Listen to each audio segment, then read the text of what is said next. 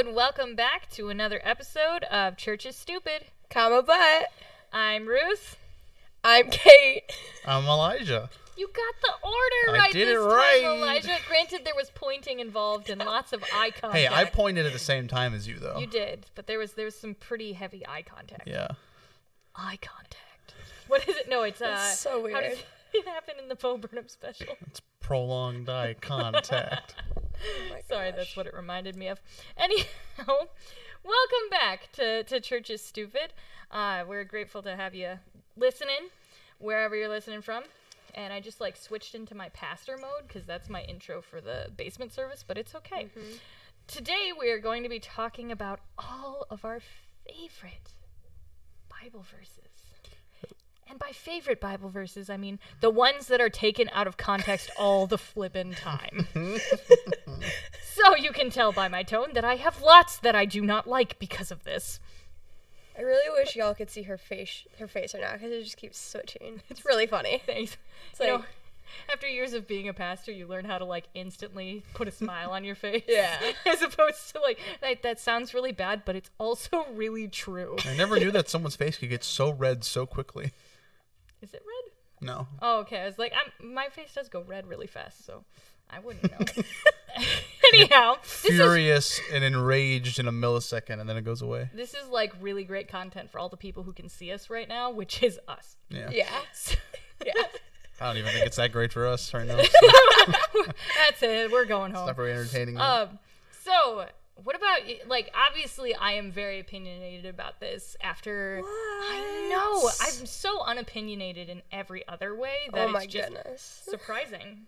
But, do you guys, I had 8 years or 7 years of biblical training, essentially, because my undergraduate was in pastoral ministries, and my master's is also Master's of Divinity, which involves theological and biblical training.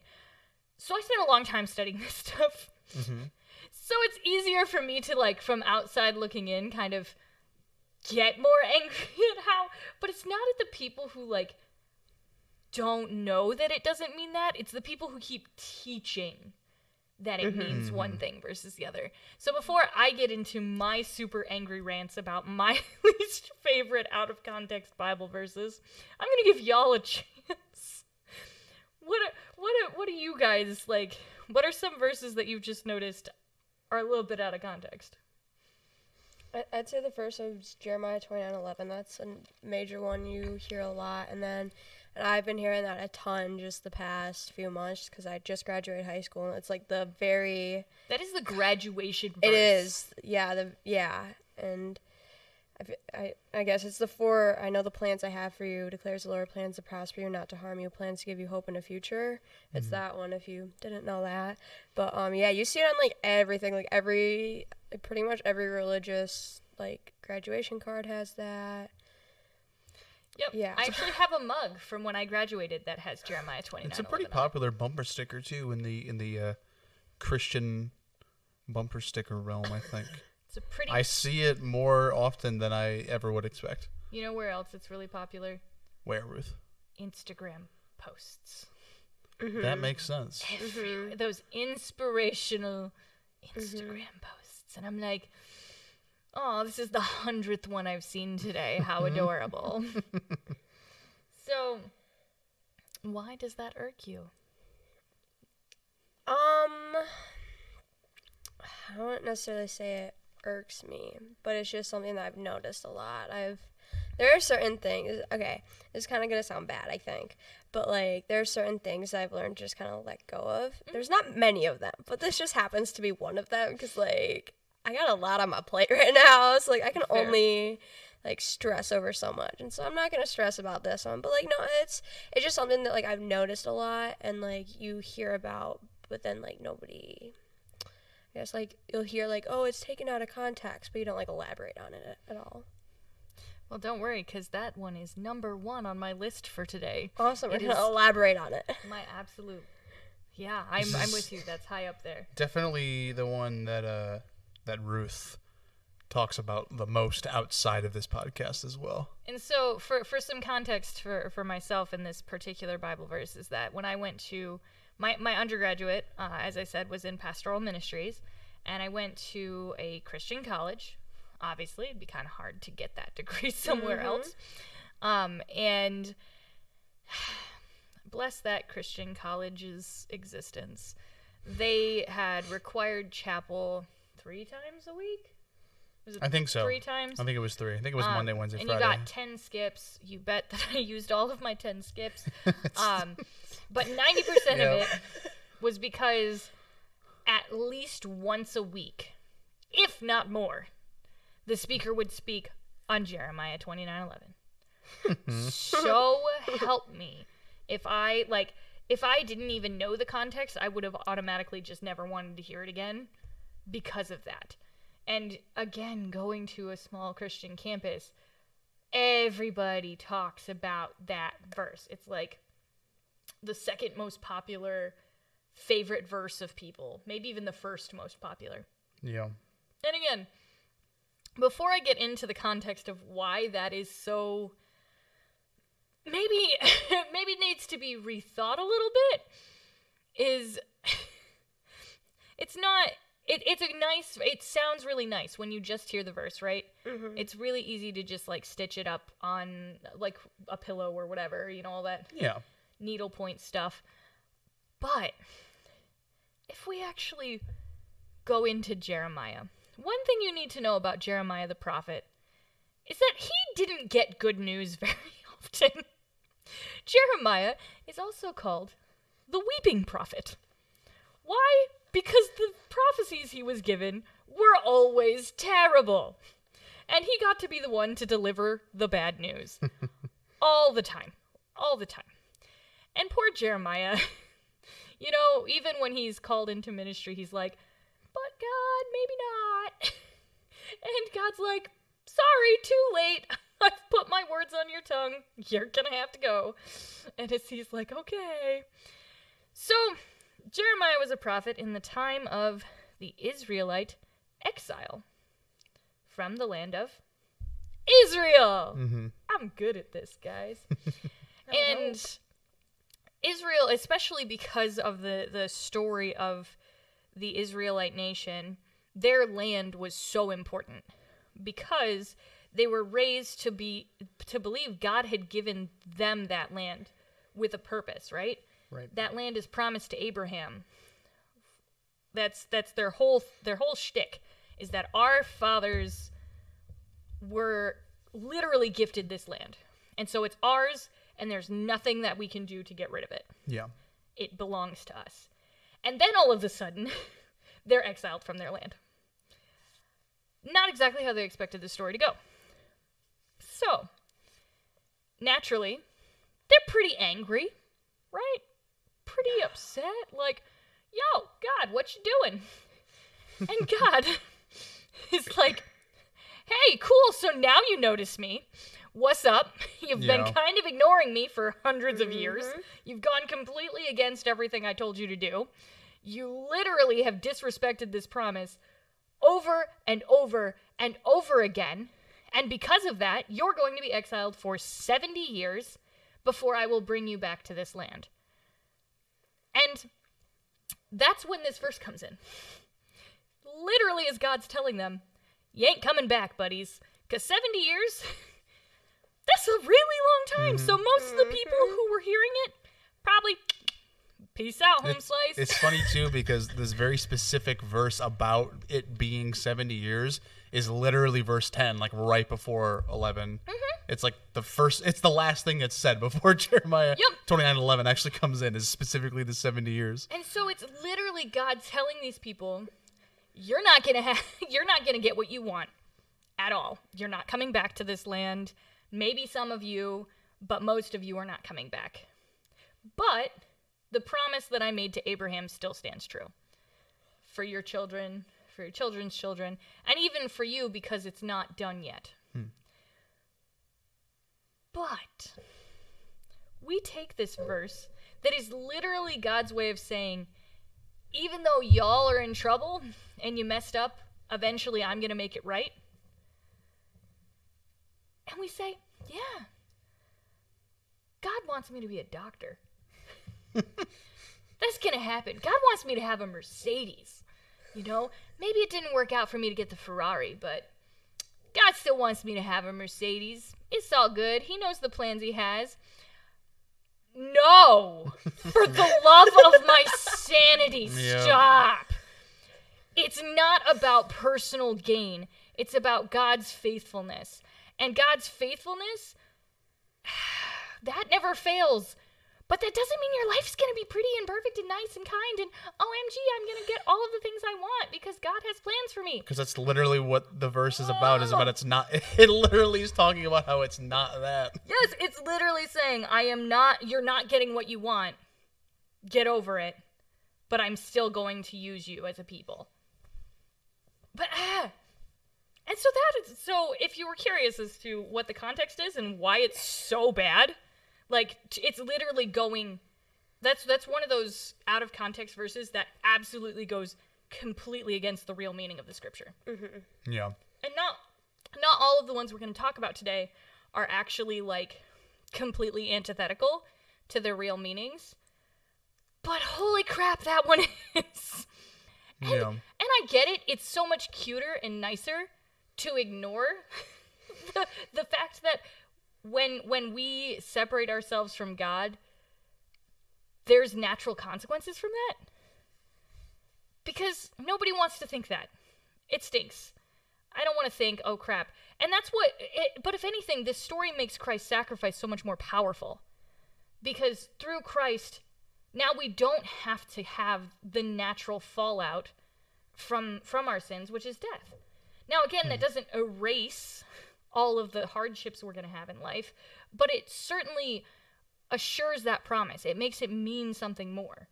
We're not, it's no longer you sinned, you face the punishment for it.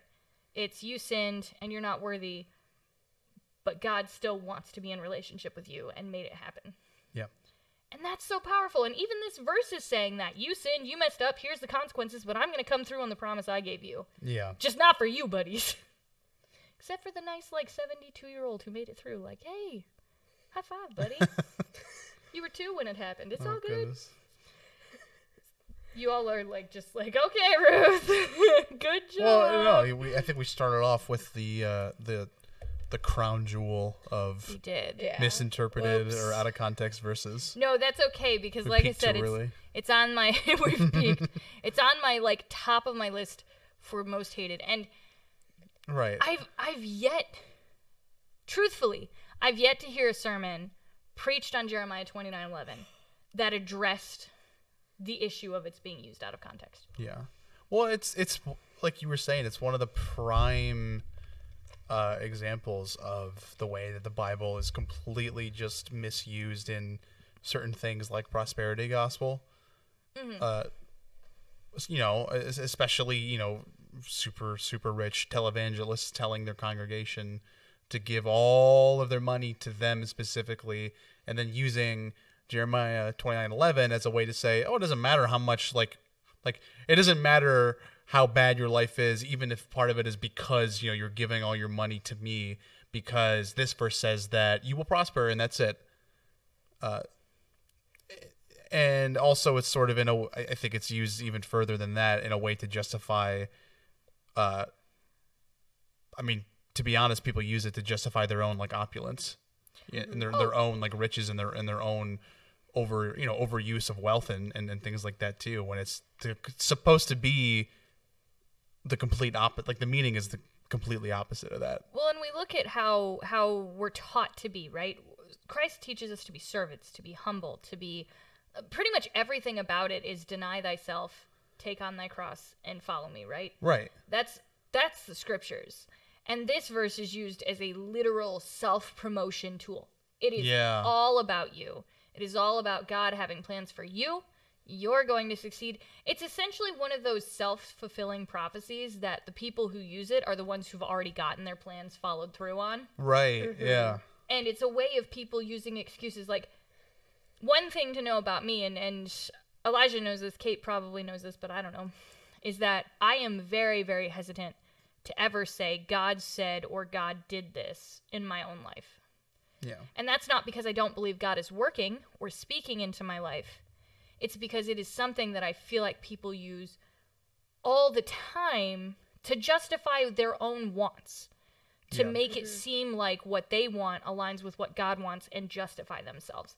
And, you know, one really big example of this is around the time we were having our first child, we were told, God told me that you're going to have a boy. And that's, if you think we're having a boy, that's wonderful. That's glorious. Just say that. We had a girl.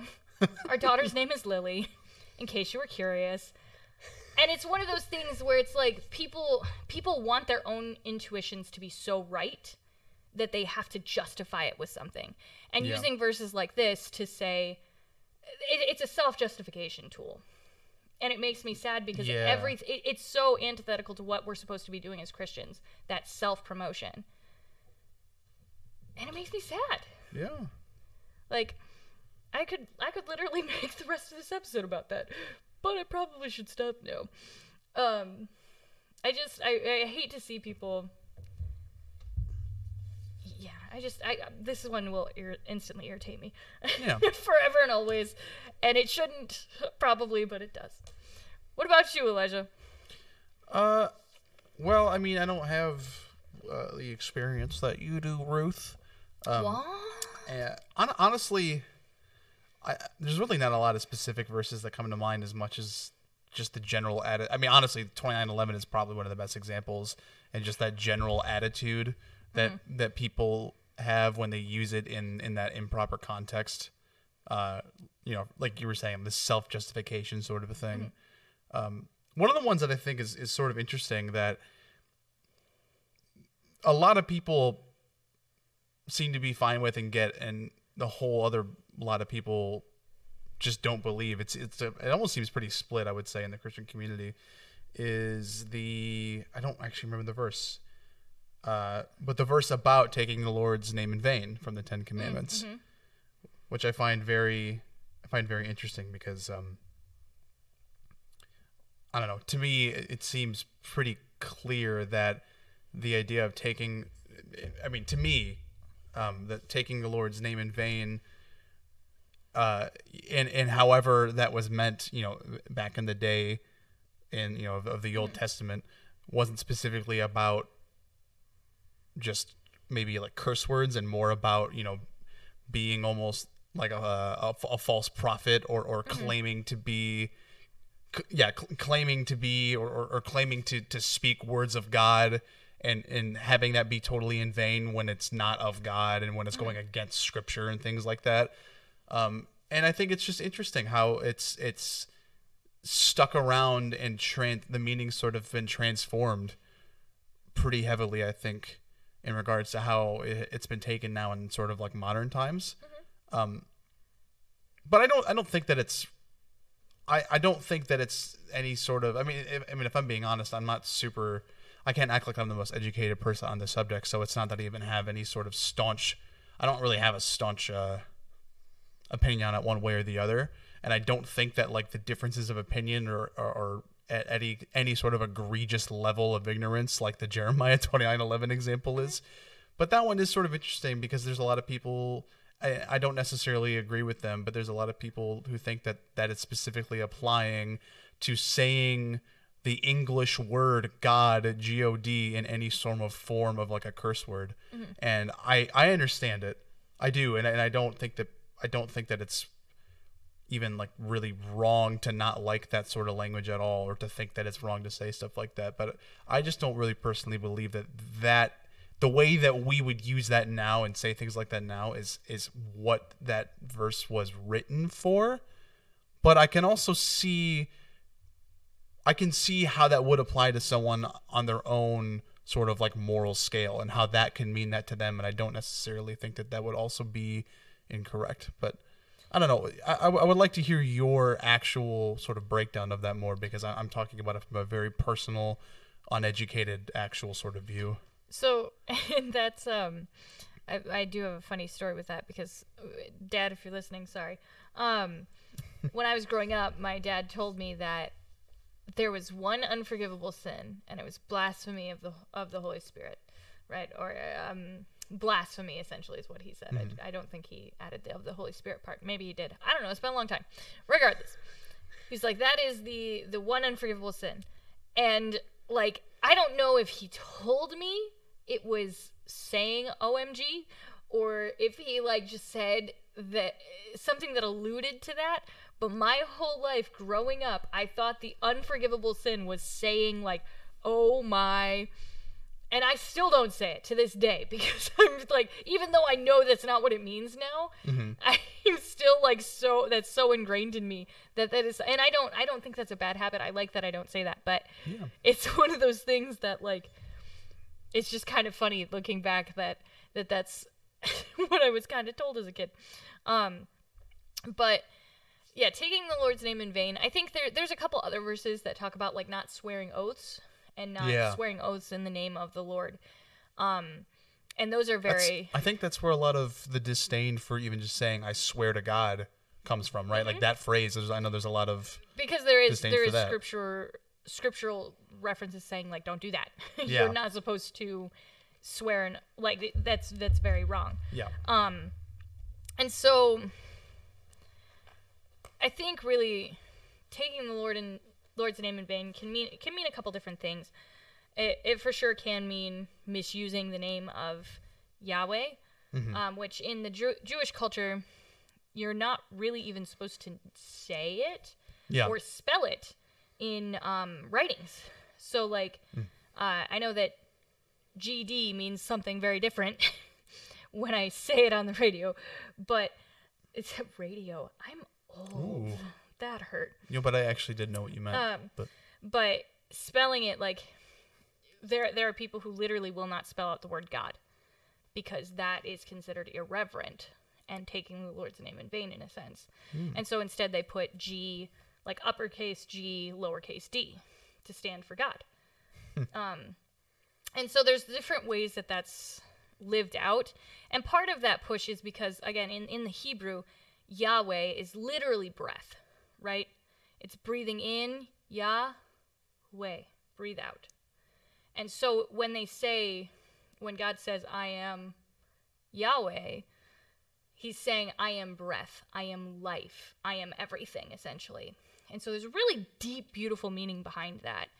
And so to take that in vain is to literally go against life itself, go against your creator, that which has given you life. And so, yeah, there's some will take that to mean if you don't live a life that honors God and you claim to accept God, then you are living in vain.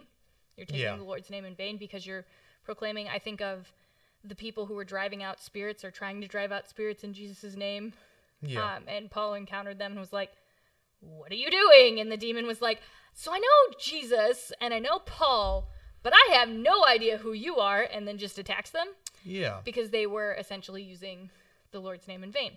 So I don't know that it's necessarily as much about the specific words that you speak, though I do think that that's important, as it is really honoring the God who you serve. Well, it's really interesting, too, because, see, now you've got me thinking, because when we say the word, I mean, like we've been saying it all the time, we say the word God, but when we say God and we're referring to God, like, you know, with just the way that our culture has processed it, or the way what it means to us, it's just like it's a subject of a sentence, right?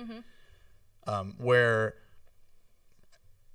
I've never, when you were talking about people who don't actually even spell out like God, are you talking about people like now who still maintain that belief? Because I've never experienced that before. I've never met someone like that. When I was in college, one of my good friends, that's because he was very immersed in the Jewish culture, the Old Testament, living out of the Gospels from the Old Testament into the New Testament, who literally would not spell out the word God in any of his papers. So while maintaining and acknowledging that some people do still sort of share that and practice that belief, I still think it's pretty safe to say that most Christians are okay with saying God. I think that's a fair thing to say, right? Because I've never met anyone who, at least that I knew, that didn't do that.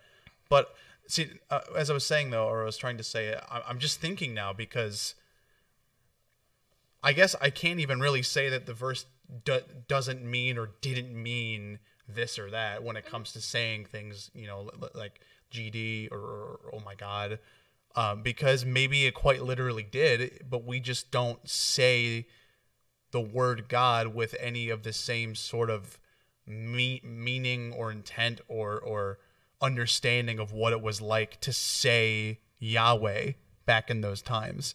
So now I'm just thinking, man, does that mean that it doesn't apply in the way that it does, or are we all just not doing it right because times have changed so much and we've lost that sort of reverence? Or it's just an interesting thing to think about, because now I can't even say it's necessarily out of context as much as we've just almost changed, right? Well, and it's just and I'm there's just thinking something out loud, really. I really, really respect about the reverence held for God's name. Yeah. Particularly the reverence held for saying Yahweh. Because, again, you better be careful if you're going to invoke the name of your creator, and what you say next will reflect that. Yeah. Yeah. I was just saying, about Jeremiah 29:11, people who say, God told me this. You got to be careful. You should be careful. Because truthfully, that is taking the Lord's name in vain. That is assigning your own agenda to God. And I think that that's really dangerous. I mean, we see that in our churches today. We see it everywhere.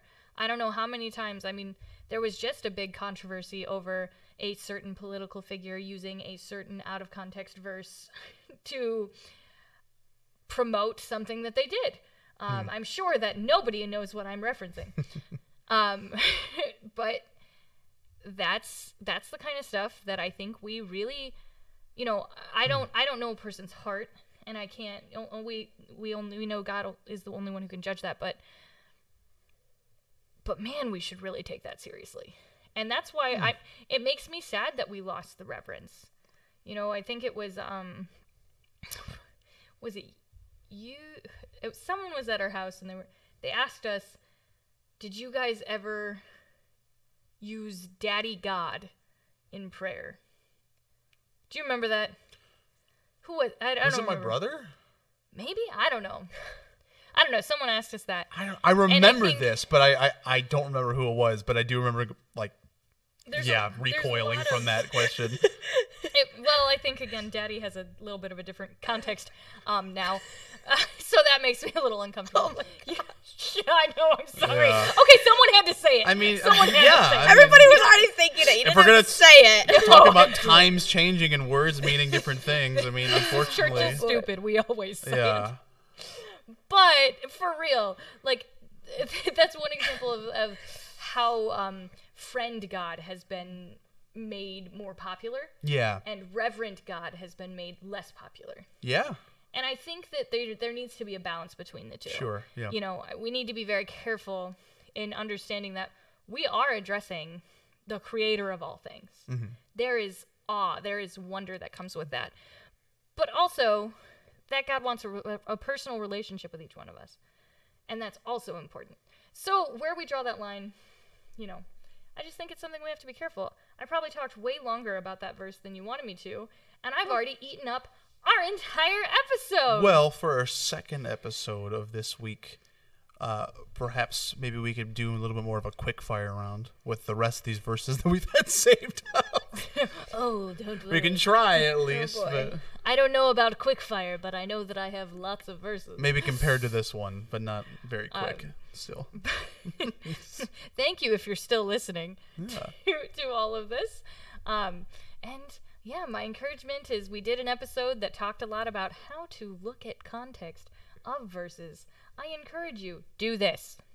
Please. If I can impose one thing upon you, just look at the context of the verse. Because the Bible is a huge story.